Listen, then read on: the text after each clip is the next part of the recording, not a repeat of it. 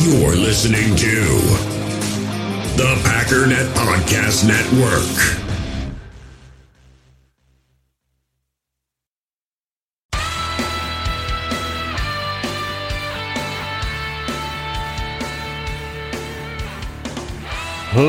Ladies and gentlemen, welcome once again to the Packernet Podcast. I am your host and resident panelist, as always, Ryan Schlip.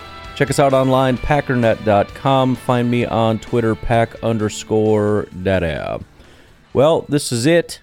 We're doing the top 100, the final 10 in the top 100.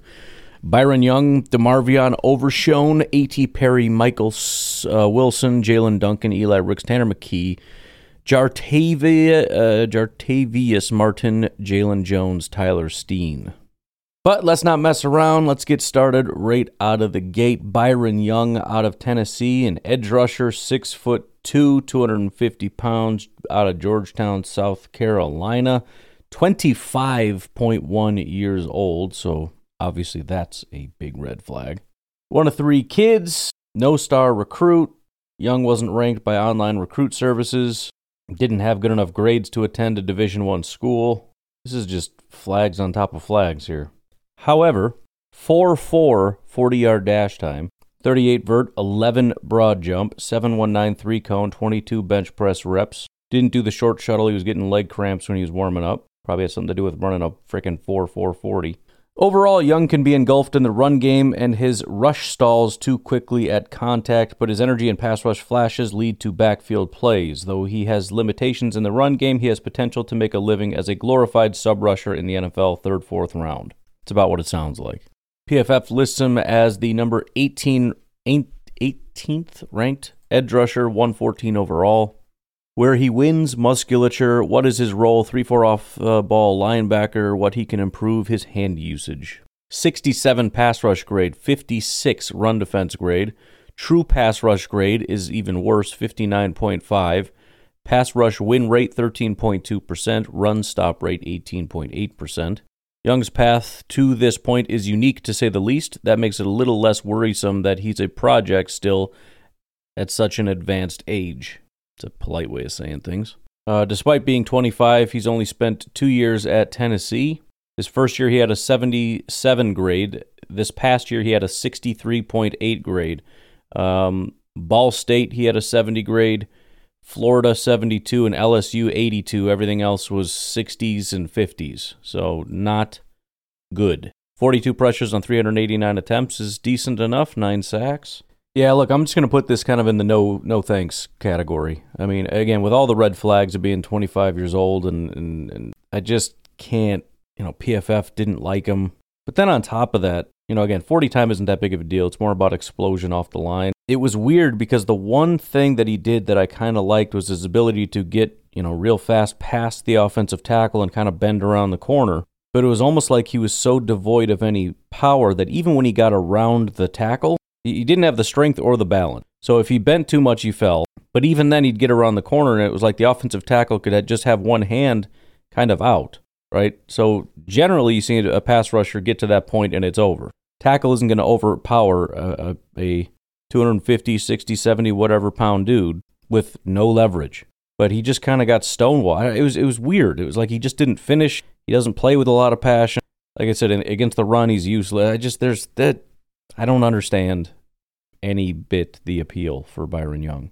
Next up, linebacker DeMarvion Overshown out of Texas, 6'2.5", 229. Out of Arp, Texas, 22.7 years old. One of 4 kids, born in Tyler, Texas. Started playing football at age 6. 4-star recruit, number 6 ranked safety in the 2018 class. Number 52 overall, number 5 out of Texas. Got more than 24 scholarship offers. Alabama, Clemson, the whole works, but he stayed in Texas. Switched from safety to linebacker in 2020. Learned a new scheme under Kwiatkowski in 2021. Overall, Overshown must continue to develop his strength and awareness within the flow of the play, but he has above-average speed to be an energetic run-and-hit pursuit player with upside and coverage. He projects as core NFL special teamer and sub-package rush drop linebacker, 3rd, 4th round. PFF has him as the number 6 linebacker, number 112 overall. I'm still waiting for that guy that's in the top 100s for PFF. They just don't like any of the guys that we're talking about. Player comp, Darren Lee. Strangely enough, he graded out better in the slot and at the line of scrimmage than he did inside the box where linebackers go. He had a 66.9 grade in the box, 71.3 in the slot, 75.8 up at the line of scrimmage, probably because he pass rushes from there. Where he wins with range, what's his role? Weak side linebacker, where can he improve his tackling? That's a big one. Run defense, 74, coverage grade 66, pass rush 74, tackling 67, average depth of tackle 2.82 yards. 4.56 40 and his 10.4 broad jump are pretty solid. Everything else, a little bit that he did, not so much. Overshown's draft stock was on life support after a dreadful 2021 campaign, but his massive improvement in 2022 should encourage evaluators. So essentially, again, 5 years at Texas, didn't really play year one in 2018, but 67, 68 his first 2 years. Then it plummeted down to a 44.3 grade. I don't know what the heck happened. His run defense plummeted down to a 30. I guess that's it, is his run defense. Everything else is kind of where it's supposed to be. Coverage did dip a tad. But then this year, 72.2, 73, we kind of went through all that stuff. He did rush the passer almost 90 times, so he does that a little bit more than your average Bear or Longhorn. I'm sorry. As far as special teams, since they brought it up, 2021, the 1 year he dipped everywhere else, he actually exploded as a special teamer. I don't know if there's any correlation there. I have no idea. 63 grade in 2022. Did I mention 88 grade in 2021? 63 grade in 2022. But a lot of really good games. 72 against Baylor, 71 against Kansas, 70 against West Virginia, nearly a 70 against Louisiana Monroe. So maybe something there for special teams. Yeah, Overshown is weird. The only thing I could think is he just doesn't feel like a linebacker to me. I don't know if he should go back to being a safety. Or was that the last guy that was a safety? I don't know. His movements are so clumsy. But I kind of like him when he's got... The other thought was edge rusher, if you can get him to add a bunch of weight. But he's already kind of slow at 4.56. I don't know. Seems like linebacker's his only option. It just doesn't fit. His movement skills it's so clumsy. He reminds me of these, like Darnell Washington. When you watch this 6'8" guy run around and it has that sort of giraffeness to it, where it just doesn't look quite right. He's only 6'3", but that's what he reminds me of. It just looks clunky and weird, and I'm not a fan. Next up, A.T. Perry. Relatively popular name among Packer fans, not popular at all with Dane Brugler. Has him as the 14th best wide receiver. 6'3.5", 198 pounds for Wake Forest out of Lake Worth, Florida. 23.5 years old. Atorian A.T. Perry, who is the oldest of 7 children, grew up in a military family with both his parents in the Navy. Grew up playing basketball and flag and tackle football. 3-star recruit. Perry was a number 205 wide receiver in the 2018 recruiting class, number 228 recruit in Florida. 4.47 speed. Overall, Perry doesn't have elite speed, and I worry about his ability to make plays through contact at the next level. But he is a polished route runner with above-average tempo and ball skills to consistently give his quarterback a target. He offers outside starting potential in the NFL. 3rd, 4th round grade, number 98 overall. Hey, we got one with PFF. 10th ranked wide receiver, number 83 overall. Player comp, Preston Williams. Where he wins length, what's his role? Project X receiver, where he can improve his consistency. Receiving grade, 83.5. Receiving grade versus man coverage, 78.5. Versus zone, 78.5. Exactly even, that's crazy. Yards per out run, 2.57. Contested catch rate, 44%. Above average broad jump, arm length, and height. Everything else is average to somewhat low, including his 40-yard dash time, which is about the 60th percentile. Let's see, their overall says Perry has some unique physical tools to work with. If he lives in the weight room his first couple years in the league, he could be a difference maker. 4 years at Wake Forest, very consistent. His first 2 years he didn't do anything. The second or the third and fourth year is when he kind of took over. 82.6 in 2021, 83.4 this year. And I'm a big fan of the consistency because over half of his games were at least 70 or higher. And then he had 3 games in the 60s and only 2 quote-unquote bad games. 56.5 VA Military Indiana. I have no idea what that is. Va Milton. And then a 50.7 grade against Liberty. Liberty. But we're talking about half his games are high 70s to 80s. 77, 78, 79, 81, 82, 82. So PFF is a fan of the guy. 1,100 yards, 11 touchdowns. Yeah, I don't know. I don't know if I can get into the A.T. Perry thing. I mean, he's an ex-receiver that plays for Wake Forest, whose primary role is to just run straight down the field. And it's like, well, that's not what you're going to do in the pros. So you try to wait and see if he can do those things that he's going to be asked to do in the NFL, and he very rarely does it. And when he does do it, it's kind of, okay, that's fine. But I think a lot of the big flashy stuff, if you watch his highlights or just go pick out a game on YouTube, you'll see him win down the field. It's like, oh, dang. But, I saw him cook a guy at Army. Again, is that because he's got that long stride Jordy speed down the field? Got that deep speed maybe? Or is it because it's freaking Army? Again, he's got 4.47 speed. It's not like he's going to be winning repeatedly with that in the NFL. Another play I saw, a deep hole shot down the field. Well, he didn't freaking do anything. It was a perfectly placed ball by the quarterback. He was barely jogging out there. But again, if you're watching just the TV copy or whatever, it's just a deep pass down the sideline that he caught. Like, dude, he's just tearing him up. But I don't know. I struggle to see, again, maybe down the line, work with him a little bit. He could end up doing some stuff. I don't know. But I'm not massively optimistic about his ability to do much. But again, you'd have to find those handful of clips where he actually does those things you're going to ask him to do in the NFL and does it well. Next up, we have another wide receiver, this time by the name of Mr. Michael Wilson out of Stanford, 6'1.5", 6'2"-ish. PFF lists him as 6'2", I guess. 213 pounds out of Simi Valley, California, 23.2 years old. Michael Wilson, one of 4 kids, started playing football in elementary school. 4-star recruit, number 42 wide receiver in the 2018 class, number 30 recruit out of Cali. 4.58 speed, 37.5 vert, 10.5 broad, 4.27 short shuttle, ran a 6.813 cone at his pro day, and did 23 bench press reps at the combine. Overall, Wilson has uneven career production because of his injury history, but the more tape you watch, the more you appreciate his package of size, intelligence, and competitive athleticism to challenge coverage. As long as he stays healthy, yikes. Every time you hear that, it just sends chills down your spine. If he could stay healthy, yeah, he won't. His skills on offense and special teams will keep him on an NFL roster. 4th round grade. PFF actually much more, they like him a lot more. Number 7 wide receiver, number 66 overall. Where he wins his route break, what's his role? Possession, number 2-3 receiver, which would be nice. Where he can improve, concentration drops, another yikes. See, these are the things that you just don't expect improvement on. Guys with injury histories and drop issues. It just makes me nervous. 72 receiving grade, 62 against man, 75 against zone.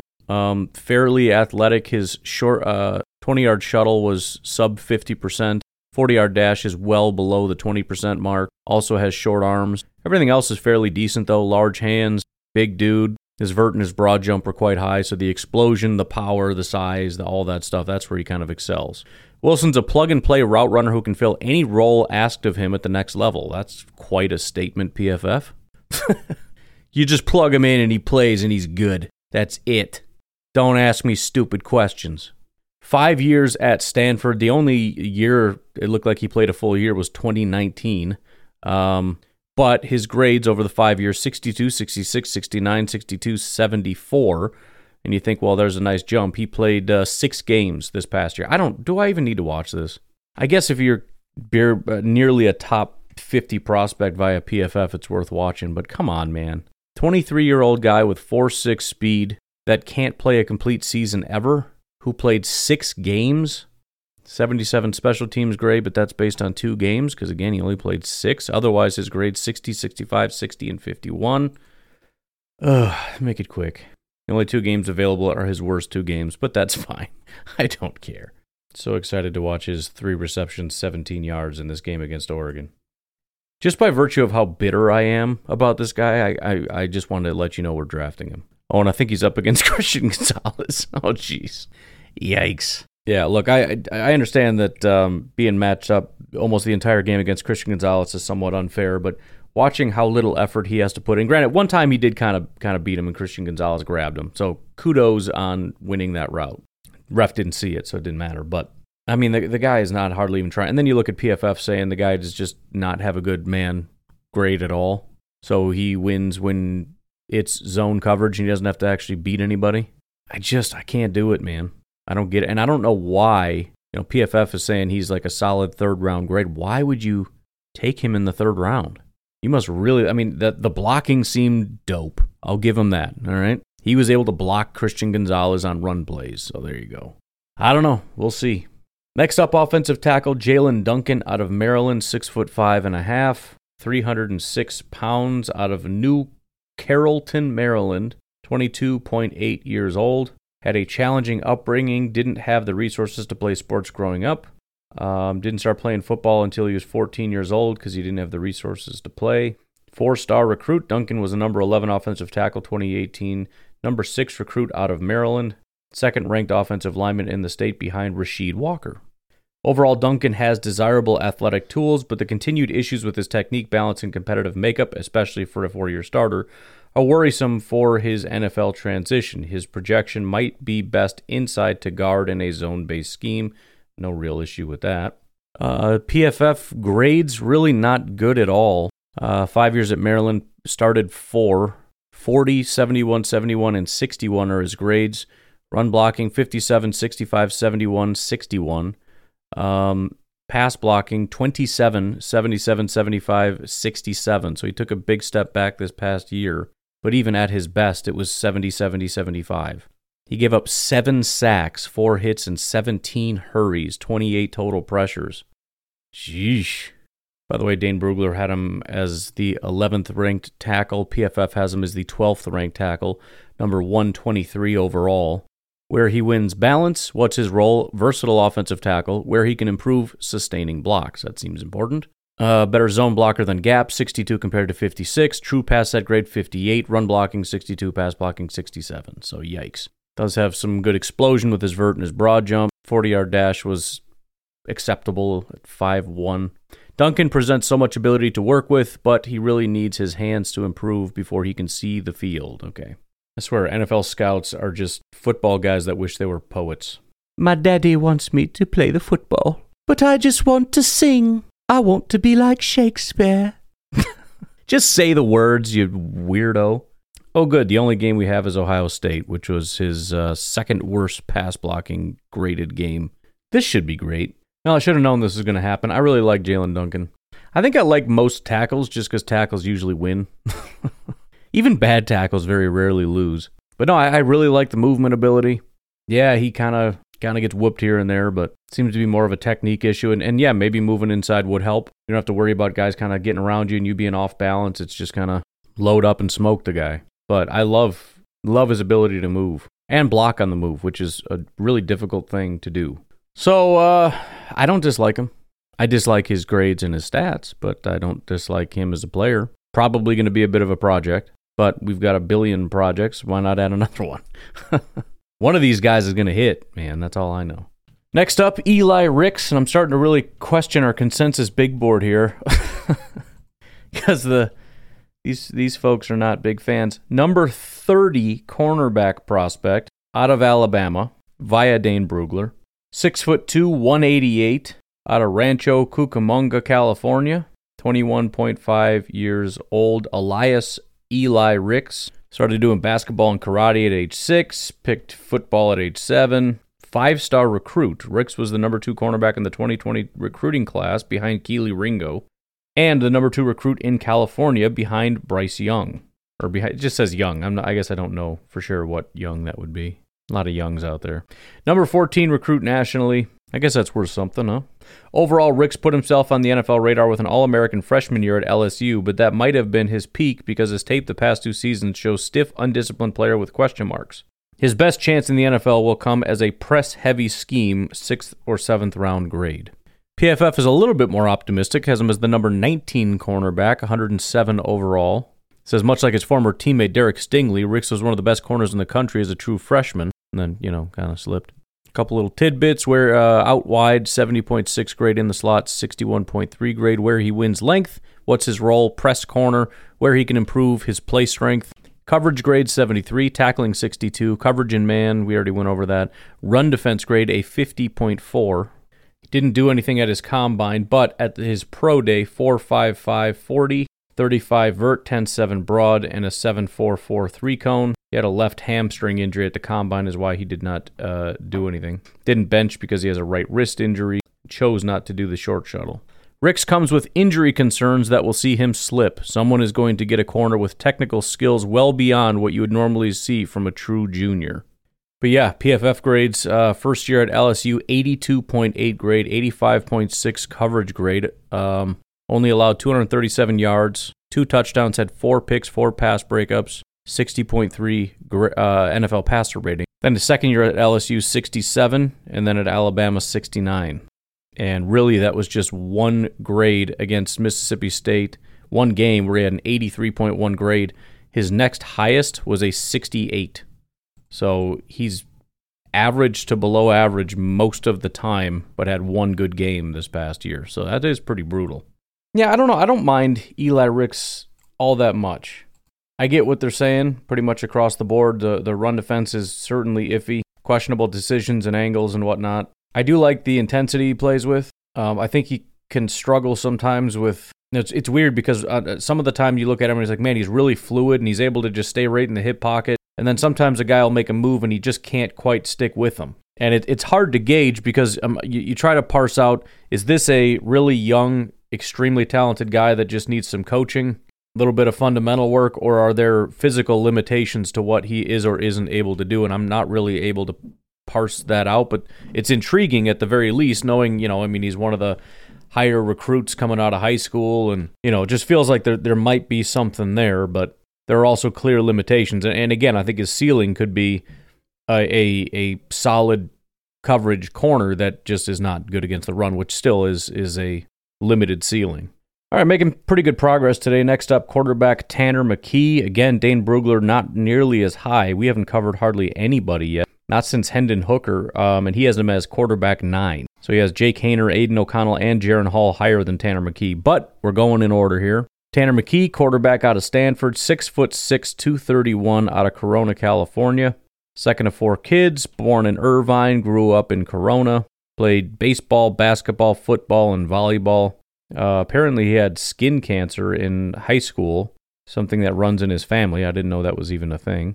4-star recruit, McKee was a number 3 pro-style quarterback in the 2018 recruiting class, number 46 overall, number 7 recruit in California, number 2 quarterback in the state behind JT Daniels. Member of the Church of Jesus Christ of Latter-day Saints, his father spent time as a missionary in New Zealand, and Tanner always planned to serve a missionary trip when he was 18. McKee was up front with college recruiters, but it didn't scare them off. Still got a bunch of offers: Alabama, Georgia, Notre Dame, Texas, USC. Decided that he wanted to go to Stanford because of the balance of academics and athletics. Signed with David Shaw. Left for a 21-month missionary trip to Brazil. Married his wife Lauren in June of 2022 in Newport Beach. Guy's got a busy life. Overall, McKee is an accurate rhythm passer and prepped in a multiple read offense, but there weren't many second chance plays on tape, and his lack of mobility will be tough to overcome versus next level speed. His NFL projection is similar to that of Mike Glennon coming out of college, super duper. 5th round. PFF has him as the 5th quarterback, so that would make, more sense as far as the consensus. Player comp, Kerry Collins. Where he wins timing and accuracy. What's his role? Pocket passer. Where can he improve? Pocket presence. 75 passing grade, intermediate grade 68, deep passing grade 90, no pressure grade 84, pressure grade 47. All of that is kind of terrible. Even the deep passing grade of 90, everybody's in the 90s. Talk to me when you're at the 99.9 range. Talking about his testing, it says McKee was right in the mix with C.J. Stroud for the most accurate quarterback in attendance, even though his arm held a tick less juice than the other top guys. He also tended to err on the safe side and missed a few throws, which match his tape at Stanford. McKee ticks a lot of boxes, and there's good reason to believe he'll be even better in the NFL than he was in college. PFF grade's not actually all that impressive, really just 2 years, a 69 grade and then a 75 grade, passing 68 then 75. Consistency is inconsistent but not terrible. It's 90-60, 80-60-60, 70-60-60, 70-70, 60-80. So decent grades mixed in, nothing really terrible, but it's also like you can't get 2 good games really in a row. The only one was the 69.5 and the 72 against Washington State and Utah. But 2,900 yards, 13 touchdowns, 8 interceptions. It's actually hilarious because the game I'm going to watch is against Oregon, and I just watched this because I was watching their wide receiver. It's kind of hilarious. Yeah, so my favorite attribute, honestly, is his timing. Similar to what I've mentioned about Jordan Love in terms of the ball basically being out as soon as the guy gets into his break. He's got that. The accuracy is decent, not great, although, again, I'm watching his game against Oregon, which is not his best game. I just don't have a lot of options. Certainly had much better games as far as the grades are concerned, especially considering this was a 2-touchdown, 0-interception performance. I'm guessing the passing was a little bit lower than usual. So it didn't put on display his accuracy, but whatever. I also thought his mobility was shockingly poor. And I don't usually care a ton about that, but it was really slow. So I'll say this. If he's there in the 5th round and we want to hunt around for a backup development, well, it wouldn't even be developmental, though. That's the thing. I guess it's just a straight-up ready-to-play backup. You know what I mean? Like, he's the opposite of a developmental quarterback. He comes in and he's at his ceiling. He's never going to be any faster. He's already accurate, precise, goes in the right direction all the time. He just is what he is. He's a ready-made backup. Then, sure, I could see that. But if we're talking like 3rd round, whatever, get out of here. Then we get to a really interesting prospect, Jartavius Martin out of Illinois. Dane Brugler has him as the number 3 safety. Goes by the name of Quan Martin. Took me forever to find that. Jartavius Quan Martin. Quan is his middle name. Safety out of Illinois, 5'11", 194, out of Lehigh Acres, Florida. 23 years old. Started playing football at age 5. Played multiple positions. 3-star recruit. Martin was the number 113 safety in the 2018 class, number 242 recruit in Florida. Says, overall, Martin needs to become a better finisher, but he is an outstanding athlete with cover skills, tackling attitude, and above-average football character. See, and he's out of Illinois. I'm telling you right now I'm going to like the guy. That's going to make 3 for 3. I'm just telling you. Above-average football character. Though he offers experience across the secondary, he is best suited inside as a nickel defender, 3rd-round grade, number 81 overall. So it's pretty shocking that we're at getting around... Well, just the differences of opinion. PFF has him as the 16th ranked safety, number 100 overall.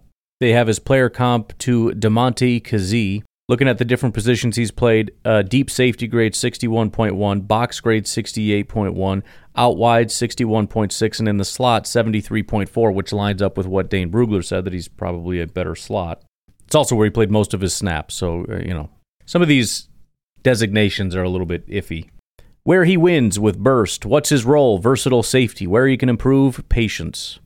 Coverage grade 66. Run defense grade 91. Tackling grade 90.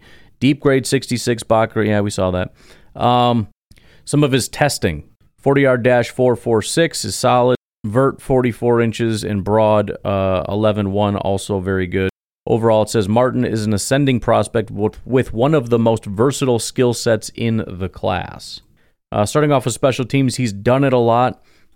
Basically just average, though, across the board, according to PFF. And then looking at his grades, has been playing for 5 straight years. And yeah, he does have a 91 run defense grade, but his last 4 years were 61, 70, 62, 67. I mean, he's pretty average across the board. Pass rush is also the only other high grade, but he only did that 5 times. Coverage is only a 66. So his major attribute here is run defense as a guy that we're calling a nickel. And that's a brand spanking new thing for him to be good in run defense. So just pointing that out. But look, I'll say this. I'm not as enamored as I was with the last 2 Illinois defensive backs. But I like him. And if you think about some of the slot guys, assuming we're relegating him to just a slot guy, which I think I am. When you think about some of the guys we've had contributing there, all the undrafted free agents that have come in and been solid, I think taking like a mid-round swing at a guy like Jartavius Martin, especially considering just how much I love these Illinois DBs and the mentality that they have. It's weird because you don't think about schools like this. You think defense, you're thinking Georgia and all that stuff, but you find some guys that get together and there's a big group of them that are really good. I have a feeling partially they're really good because of the group itself, right? They get themselves fired up, motivated, work together. You think about the coaching that they have, which is a big positive. And then you think about just their mentality on the field. All that stuff that I want to bring here. I'd be all right with that. I think we can sneak in the last 2 here. We'll go fast. Maybe. I don't know. Nah, let's take a break. We'll take a break. We'll be right back. We all have smartphones, and we all know they're pretty amazing, but they also can be amazingly distracting, especially when we're around other people. So US Cellular wants us to reset our relationship with our phones by putting down our phones for $5. That's right, a company that sells phones wants us to put down our phones. And to see what we find, learn more at uscellular.com/built for us. In the hobby, it's not easy being a fan of ripping packs or repacks. We get all hyped up thinking we're going to get some high-value Jordan Love card, but with zero transparency on available cards and hit rates, it's all just a shot in the dark. Until now. Introducing slab packs from arenaclub.com, the only repack that provides real value, a complete view on all possible cards, and clear hit rates for each one. Now when I buy slab packs on Arena Club, it finally feels like I know what I'm getting. And honestly, the best thing for me and my son is the fact that we're kind of novices into this. When I walk into a card shop with my son, and a card says it costs $40, kind of just taking his word for it that that's a good value. So I appreciate the transparency on grading, as well as just getting excited about seeing what you could potentially get. Right now, you can get 10% off your first purchase by going to arenaclub.com/packdaddy. Wow, that's crazy offer. 10% off a $400 slab pack. That's $40 right there.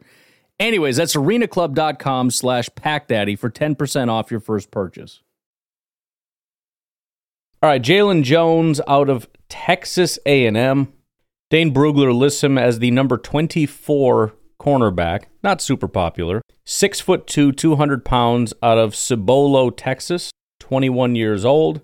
Born in Jacksonville, Florida, into a military family. Father Virgil, who is now retired, served in the Navy as a chief petty officer, first class. Mother Alicia is also a Navy veteran.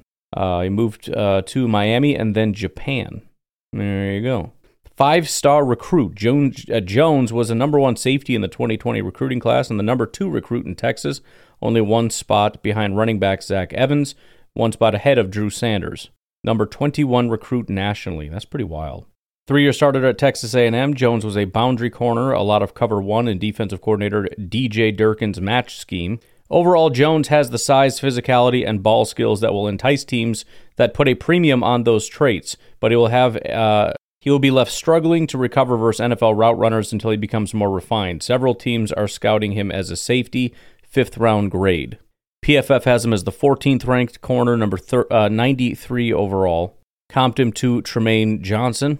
He has a 73, almost 74 free safety grade, 68 box grade, 37 slot grade, and a 71.1 grade out wide. So out wide and out deep are his 2 best spots. Also a 79 grade at the line of scrimmage, but obviously that's not where he's going to be. Where he wins play strength. What's his role? Outside cover 3 corner, where he can improve his footwork. Also worth noting, he has a 74 zone grade and a 55 man coverage grade. Jones is a steady corner who will fit cover 3 heavy defenses. There's just not a ton of high-end play on tape. Looking at his PFF grades, 69, 61, 71. So, I mean, consistent from that standpoint. A lot of 60s, 70s as far as his game-to-game. Did have a terrible game against Florida, 34.7 grade. As far as my thoughts, I honestly really like him. His 4.57 speed obviously is going to be an issue. He doesn't have that high-level athleticism, but I do like him. He plays big, he plays aggressive, and I think the biggest thing that I really like about him is that when I think about the Green Bay Packers and one of the things that they really struggled with, it wasn't necessarily, we get all the speed guys, the real fast or real this, but they just couldn't figure out what the heck they were supposed to do. And there was a lot of times where you'd look, and I'm not going to get into terminology because I'm going to sound like an idiot, but you have to adjust what you're doing based on what's happening in front of you. So you'll switch from, for example, man to zone. I watched him on several occasions do that in such a fluid way, it almost looked beautiful. It was almost like art. He'd be covering a guy and then just flow off to the next guy and cover him and everything, and he knows what he's doing. He seems really intelligent. He knows exactly where everybody's supposed to be, where he's supposed to be. And although I understand that he may have limitations, I think he could be a real asset in terms of running what Joe Barry wants to do. So I actually like the guy. All right, finally, prospect number 100, and that is offensive tackle, Mr. Tyler Steen, Alabama. Brugler has him as the number 7 offensive tackle, 6'6", 321 pounds, out of Miami, Florida, 22.8 years old. Oldest of 3 boys, born and raised in Miami in a military family. There you go. Dad is a retired Marine, played volleyball at LSU. Tyler's maternal grandfather, Sergeant Rodney Davis, enlisted in the 5th Marine Division in California and served in Vietnam War, where he made the ultimate sacrifice by throwing himself on a live enemy grenade. Man. For his bravery, he was posthumously awarded the Medal of Honor. Man, that is crazy. I don't think I've read anything that's that wild. Anyways, we'll transition off of that somehow. Three-star recruit. Steen was number 112 offensive tackle in the 2018 recruiting class, number 180 recruit in Florida. Didn't do any of the speed testing, which makes sense. Overall, Steen tends to forget his feet mid-engagement, but he moves well and looks like a capable NFL player when his hands and feet match up. He projects as a position-versatile NFL backup with potential to be more, a better version of Bobby Hart. 3rd, 4th round grade, number 93 overall. PFF not as high on him, has him as the 11th ranked tackle at 106 overall. Player comp, Vladimir Dukas. Where he wins, lower body power. What's his role? Guard. Where can he improve? Balance. He has a 74 pass blocking grade, 65 run blocking grade. Zone and gap are pretty similar, but they're both mid-60s.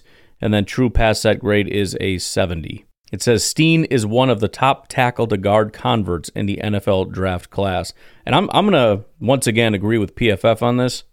Was not a super big fan watching Tyler Steen after I just got done saying I'm going to like all the tackles. I wasn't a huge fan of his. I think I'm realizing as a Packer fan, I learned to adapt to what the Packers like, and so I like the guys that can move. Tyler Steen is not really that guy. He's a big man, certainly powerful, although he doesn't necessarily utilize it to his full advantage. Kind of reminds me of A.J. Dillon a little bit, where it's like if he could work on the technique, this dude could be ridiculously powerful, but he just doesn't necessarily utilize it the best. But I think he's the kind of guy you kick inside. I think he'd be fantastic. And as far as athleticism goes, I mean, for a guard, he'll certainly be more athletic than you would view him as a tackle, although I still don't know if he'd be that athletic of a guard. But that was my first thought. I wasn't massively impressed with him as a tackle. Would certainly like him much more as a guard, but that's pretty much all I got on him. It's hard to really project how that would work out.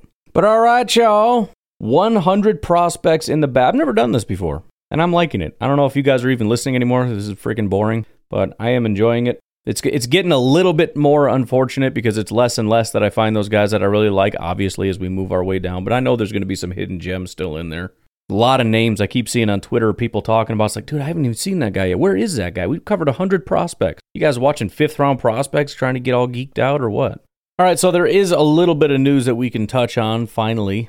So why don't we go ahead and do that? First of all, interestingly enough, been talking about the Miami Dolphins. You know, a lot of it has come up with somewhat nonsensical conversation about where Aaron Rodgers could go if it doesn't work out with the Jets.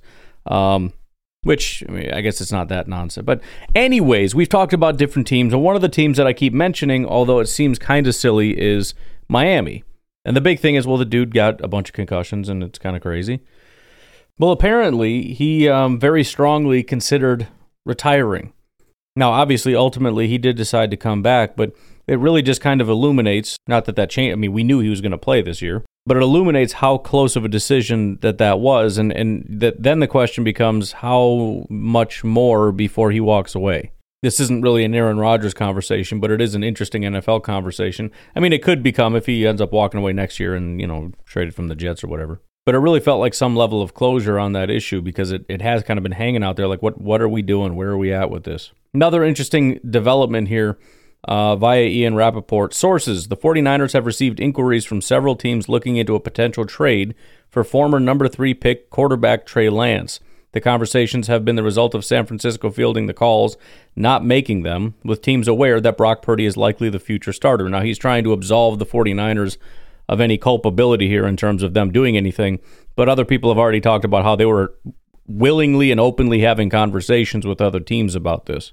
And so I'm going to go ahead and pat myself on the back here because this is one of those things that, well, you can't talk about him because he hasn't really had an opportunity and he could still be really good. He's still going to be good. Also talked about their GM and how many misses that guy has had. I mean, this is bad. When you draft a quarterback this early and it's this bad that you're looking to get rid of him after a couple years and he hasn't even hardly done anything. And no, it's not because Brock Purdy, who's injured and probably won't even be playing to start this year, is this savior future Hall of Famer. But several things here. Obviously, again, we can bring up the Aaron Rodgers thing because there were reports about the 49ers possibly reaching out to the Packers. I don't necessarily believe that those reports were true, but you look at it and it becomes, we'll talk about this with another team as well, it becomes a situation where regardless of the reports, would it make sense for all parties involved? And the only party that it wouldn't make sense for is the Green Bay Packers. Why would the 49ers not reach out? Why would Aaron Rodgers not want to go there? This is beyond a no-brainer. Now, as far as compensation and the Packers not being able to get the picks they want, or the 49ers not being able to pay for the contract, or whatever the situation may be, I don't know, but that certainly makes sense. And it actually would surprise me if the 49ers hadn't at least picked up the phone and said, hey, man, what you guys doing? What's that Rodgers guy up to these days? But again, worst case scenario, all those call things are nonsense, but it's still hilarious that the number 3 overall pick by the San Francisco 49ers, their future quarterback, Colin Kaepernick 2.0, who has been absolutely... The other thing I like about this is, I'm going to forget his name, Mike Martz, longtime head coach. He did a video trashing Justin Fields and Trey Lance. And there was a little confusion as far as who he was talking about at which point, but everybody threw a fit. This guy's an idiot. He doesn't know anything. He's a moron. Well, one of those guys is already on the move. That's also the guy, by the way, that said he would sell the farm for Jordan Love. So, not a bad sign that Mr. Mike Martz is 1 for 3 so far, with 2 question marks upcoming. But with that, I also want to talk about the Tennessee Titans briefly, because there's also reports which I think are complete, on the BS meter, it's like a 9.8 out of 10. But again, it just brings you back to, would it make some level of sense that something could happen between the Titans and the Packers if the Jets thing wasn't working out? Would the Titans want him? Yes. Would the Packers be willing to send him there? Of course. The question then becomes, would Rodgers want to go to Tennessee? And that becomes kind of a question. They don't really have the wide receivers. The offensive line is not good. Actually, the pass blocking was 32nd in the NFL.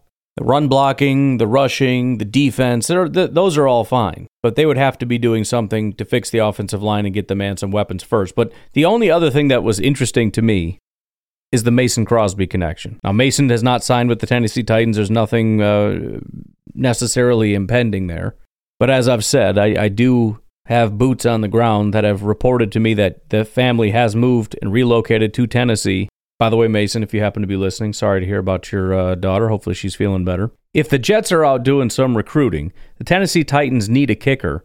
If things started to heat up, it wouldn't be that hard to sign Mason Crosby as a way to start bringing these things in. Here's another thought, by the way. They need wide receivers. Can you imagine if they signed DeAndre Hopkins? No, I'm not saying he's necessarily all that anymore, but Aaron Rodgers doesn't care. He wants these big-name guys. He loves those big, old-school, veteran-type guys. He'd love to go there if DeAndre Hopkins and Mason Crosby were there. Plus, what are all those rumors about Rodgers building a house in Tennessee? Maybe that's where Mason's staying. Oh, dang. I'm just saying, it would be really interesting if things started to heat up out of nowhere, right? Everything's kind of like, oh, yeah, no, it's going to be the Jets. Don't worry about it. But it also just feels like if something else were to happen, especially if nothing gets done by the draft, right? I think we'll take it to the draft and through the draft. But if nothing gets done, I think the Packers need to open up their options at that point. We have operated in good faith with the intention that we were going to get picks from you this year. If you're going to keep screwing around, you're not going to meet our price. We're going to open up the phone lines. I mean, let's be honest. We want to pick 13. You're going to jerk us around and not give us that, then we'll work with somebody else. How quickly could it go if Tennessee's like, look, quick talk to Rodgers, be like, we'll go get DeAndre Hopkins. We got him on the phone right now. Mason wants to be here. We will say yes and sign him. Would you be willing to come here because we got a deal on the table with the Packers right now? All we need is a yes. Bing, bang, boom, a deal has been done between the Green Bay Packers and the Tennessee Titans, sending Aaron Rodgers, Could go fast. Anyways, we're going to kind of double down a little bit here in the last minutes. Going back over to Bob McGinn over at Go Long. We're going to go through some of this stuff. We went through this before, but it was a lot of pre-combine. So now we've got some post-combine thoughts from scouts and whatnot on these players. So as we go through it, we're going to go back through it. But it's good, man. We're going to hammer this. We're going to get to know these guys inside and out. So the first installment, and he's going to do one a day, I think, every day through the draft. Today, part 1, wide receivers and tight ends, starting off with Jackson Smith and Jigba.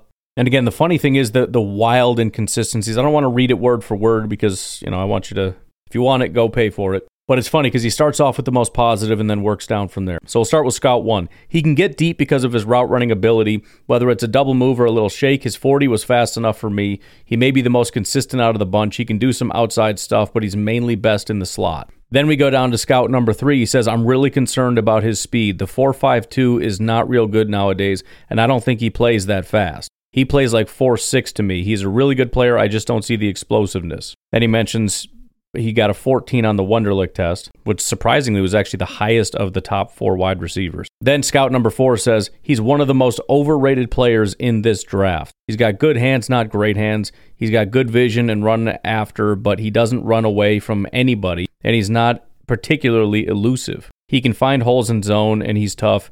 He'll take a hit. I don't see special traits. He has to be a slot, not fast enough to play outside. I'd rather have Zay Flowers because he's really fast and really good after the catch. Sounds like he might be a really solid second-round pick, etc., etc. So, again, I like Jackson Smith-Njigba, but I can't necessarily disagree with some of the more harsh comments. He's not fast. He can't play outside. He finds holes in the zone, which I still don't even know what that means. What does that mean? Other people can't find it? They can't find the spot where people aren't standing? What does that mean? How do you not find holes in the zone?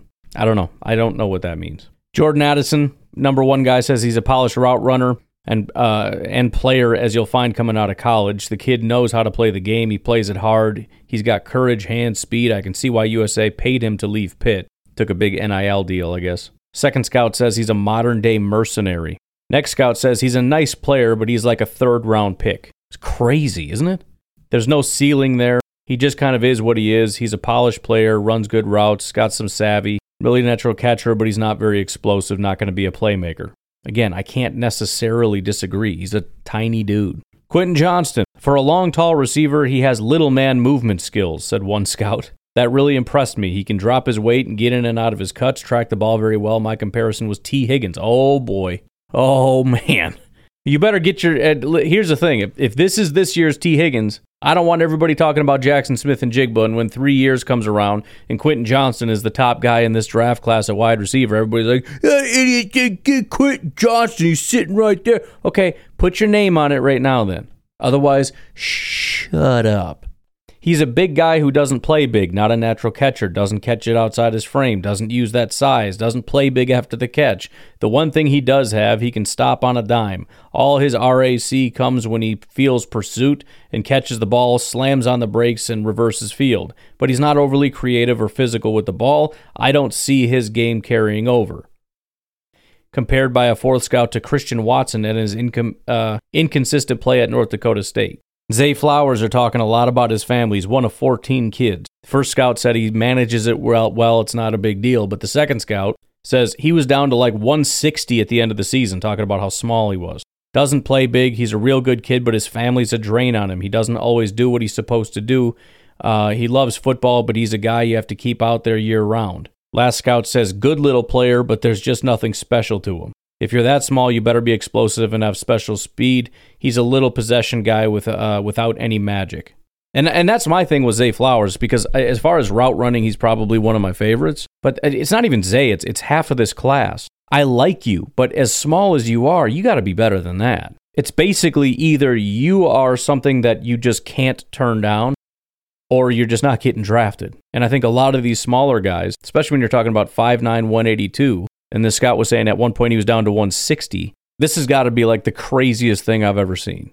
And it's far from that. Jalen Hyatt, straight up speed guy, has no route development. And this is the first scout, by the way. He's all gas and no brakes. And there you go. That's a good fit. He's all about speed. Talking about his 5-touchdown game against Alabama, he says, after that, everybody just threw him up there in the first round. But he's so incomplete. He's a one-trick pony. But his one trick is speed, and people are always going to gravitate to that. He played in the slot at Tennessee, so he had a lot of favorable matchups, almost uncovered at times, so he was on a runaway. Pretty much all the scouts are saying that. It's sounding like he might not go as early as we think, because there's not a single scout that seems to like him. And honestly, if you listen to what I had said a couple days ago when we talked about Jalen Hyatt, I really wanted to like the guy. I just didn't. It was kind of the same thing. And for me, he wasn't even as fast as I thought he was going to be. Josh Downs, kind of similar. Good athlete, good instincts, change of direction and speed. He has all the things you look for, but he's little, listed at 5'9", 174. You've got to get past his size. I always had problems with little receivers, and I think most teams probably do. It's got to be the exact same scout. He says he's a good little player, but just no explosiveness at all. Knows how to play. He's quick. They scheme the heck out of him. He runs the herky-jerky little route stuff, not a crisp route runner. I think some of these guys just like being jerks. He's a good little guy. He does his little dancing, runs around like a little jerk-off, catches a ball, bada boom. Screw that freaking guy. And you got Jonathan Mingo, who I don't think we've even talked about yet. 6'1.5", 220. Oh, maybe we did. No, definitely not. 6'1.5", 220, 4.39 speed. He's a big and bouncy athlete, one scout said, can really catch it for a guy that size. He can get in and out of breaks. Kind of an underused player. He broke the school record for yards in a single game against Vandy, 247. Tool-wise, he's got a ton to like. High character guy. He's just a guy everyone wants. Oh, snap. So we're talking, let's call him 6'2", 220, 4.39 speed, high character. I should just go watch him right now. He's a big slot guy. You could play him outside, but they put him in the slot to get him the ball quick. Strong, good route runner, good feel for the game, competes. Why is he not a first-round pick then? I don't get this. What is he missing? You're over here talking about JSN's a second-round pick. He's kind of a bum, and then this guy's like, oh yeah, he's super tall, super big, super fast, great route runner, good hands. Okay. Yeah, like number 7. What are you talking about? I don't get it. Next up is Cedric Tillman. Not positive, but I think I really like this guy. 6'3.5", 215, 4.56 speed. Said when Tillman was on the field, Jalen Hyatt became the number 2. More of a possession receiver, but a big, strong guy with strong hands, good player. Just, is he fast enough is the question. Final Scout said, people said go look at last year's stuff. He looked the same, just a possession guy, not much separation, not great routes. For a big guy, his hands were just okay. He didn't fire me up, I'd take Hyatt. Again, just the fact that it's a conversation is funny to me. At number 9, Marvin Mims, 5'11", 182, 4.39. Third rounder, said one scout. A number 3 receiver, he's a slot, more of a smooth guy, not exceptionally quick or fast. Solid backup, said the second scout. 4th round pick as a slot receiver, liked his quick hand. Wonderlic of 23 from Frisco, Texas. Tyler Scott, wide receiver out of Cincinnati, 5'10", 177, 4.42 speed. More of a number 2, 3-ish kind of guy, said one scout, kind of crafty, good hands, great feel, not really explosive. I thought he was one of the fastest and most explosive players in the draft. I was highly disappointed in his 40 time. I thought he'd be a 4.32 guy. That hurt him, and his hands aren't consistent enough. So another guy where, although 40 times aren't everything, if the big appeal is I think he's going to be XYZ, and then it turns out you're not, then all that appeal goes bye-bye. All right, let's run through the tight ends real quick. Michael Mayer, top dog. First scout, he's everything you want off the field. Typical Notre Dame guy. Arm length is a little shorter than you want. He's strong and powerful in run and pass. Good hands. Uses body well to separate. Smart with the ball in his hands. Good RAC. On and on and on. He's probably the best, said the second scout. He's the most complete. Good route runner, functional blocker. Very good catching in contested situations. Good enough speed. Don't think he's a vertical threat down the seam. I don't know if he'll be a Pro Bowler, but solid across the board. Several scouts said he was better than Cole Kmet, which I would hope. Next scout says, I go with him number 1 just because of his background. He's a very solid short receiver. Short as in distance, you mean? What did guys like Travis Kelce, 4.63, and George Kittle, 4.55, run? One thing he has, he knows how to position his body. He gets open by doing that. Now, vertically, he's not going to help you at all. He makes a block effort, but is inconsistent. 23 on the Wonderlic. Fourth scout, who's always a curmudgeon, said not a very good blocker. If he was a better blocker, you could live with that 4.77. He's a tough kid, but the blocking and block effort and the strength just aren't there. Route running is marginal at this point. In fact, I think they're poor for a kid coming out of Notre Dame and that level of, I don't know, I think that's nonsense. I think the route running is actually pretty good, especially when you factor in how massive this guy is.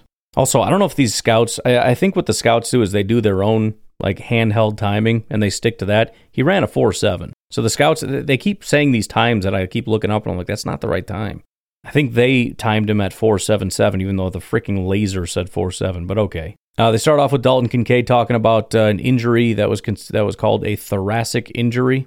First scout says, if you throw the injury thing into it, that's a potential reason why he'd slide. Just going on talent, he's a first rounder. The back, it just depends how teams grade him, if they pass him or fail him. So first rounder, possibly late first rounder, depending on the injury stuff. Second scout, he's a weapon in the pass game, good enough blocker. He'll try to do it. Said he might run in the high 4.6s, but I'm not sure. He didn't run because of all the injury stuff. Then, Mr. Darnell Washington, one of the favorites among many Packer fans. He's a freak of freaks, one scout said. You go to a game or practice and you see the big lumbering one-speed guy, then you watch him at the combine and you see this kind of hidden burst. He's got real speed. He's not the kind of receiver that will run all precision cuts underneath. He'll be one of those down the seam and across the field and to the corner route runners. Then he can capture the edges as a blocker because he's like an extra tackle. Is he a finished product? No. Was he underutilized at Georgia? Absolutely. Somebody that really understands how to utilize him will make him a really strong pro in 2 years. That's got to get you excited a little bit. Not the 2 years part thing, but you know when they're talking about a team that knows how to utilize him, they're specifically talking about the Green Bay Packers, the team that had Mercedes Lewis. He's got 2 kids, doesn't know who his dad is. He's got like 9 siblings, all different dads, but he's intrinsically motivated to do this. I bought it. I don't think the background will hold him back. Second scout, very self-sufficient, great kid, love the person. Lists Las Vegas as his hometown, but spent several years in a foster home. He's got the greatest chance to burst among the tight ends. Third scout, because as big as the son of a buck is, he's not a very good run blocker. He's just get in the way, tie you up because of his size guy. He does have like 400 meter speed. Once he gets down the field, he'll just use his size to displace the DBs and make a high point catch. So nothing super negative among the tight end or the scouts there. Luke Musgrave suffered a season-ending injury after catching 11 passes for 169 against Boise State, blah, blah, blah.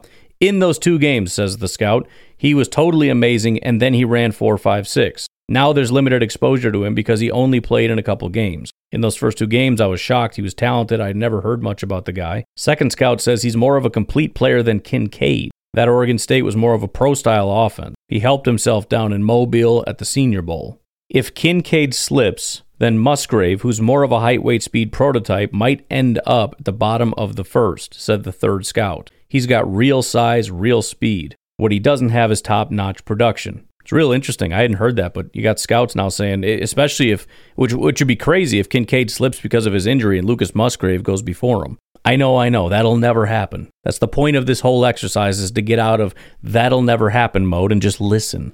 This year he was going to show that he could make contested catches, but he got hurt. Very gifted. He's just a well-rounded athlete that just hasn't put a lot of football on tape yet. Wonderlic of 30, the highest score among the top 12 tight ends. I question his durability and the kid a little bit, said the fourth scout. He's got length, got speed, got hands. Okay. Sam Laporta, you jerks better not say anything bad about my boy Sam Laporta. That's all I got to say. We can just skip it. I know they're going to. It's going to piss me off. He's my favorite guy, one guy said. That's what I'm talking about. He has very good hands. He's got to get better as a blocker, but he's more than willing as a blocker.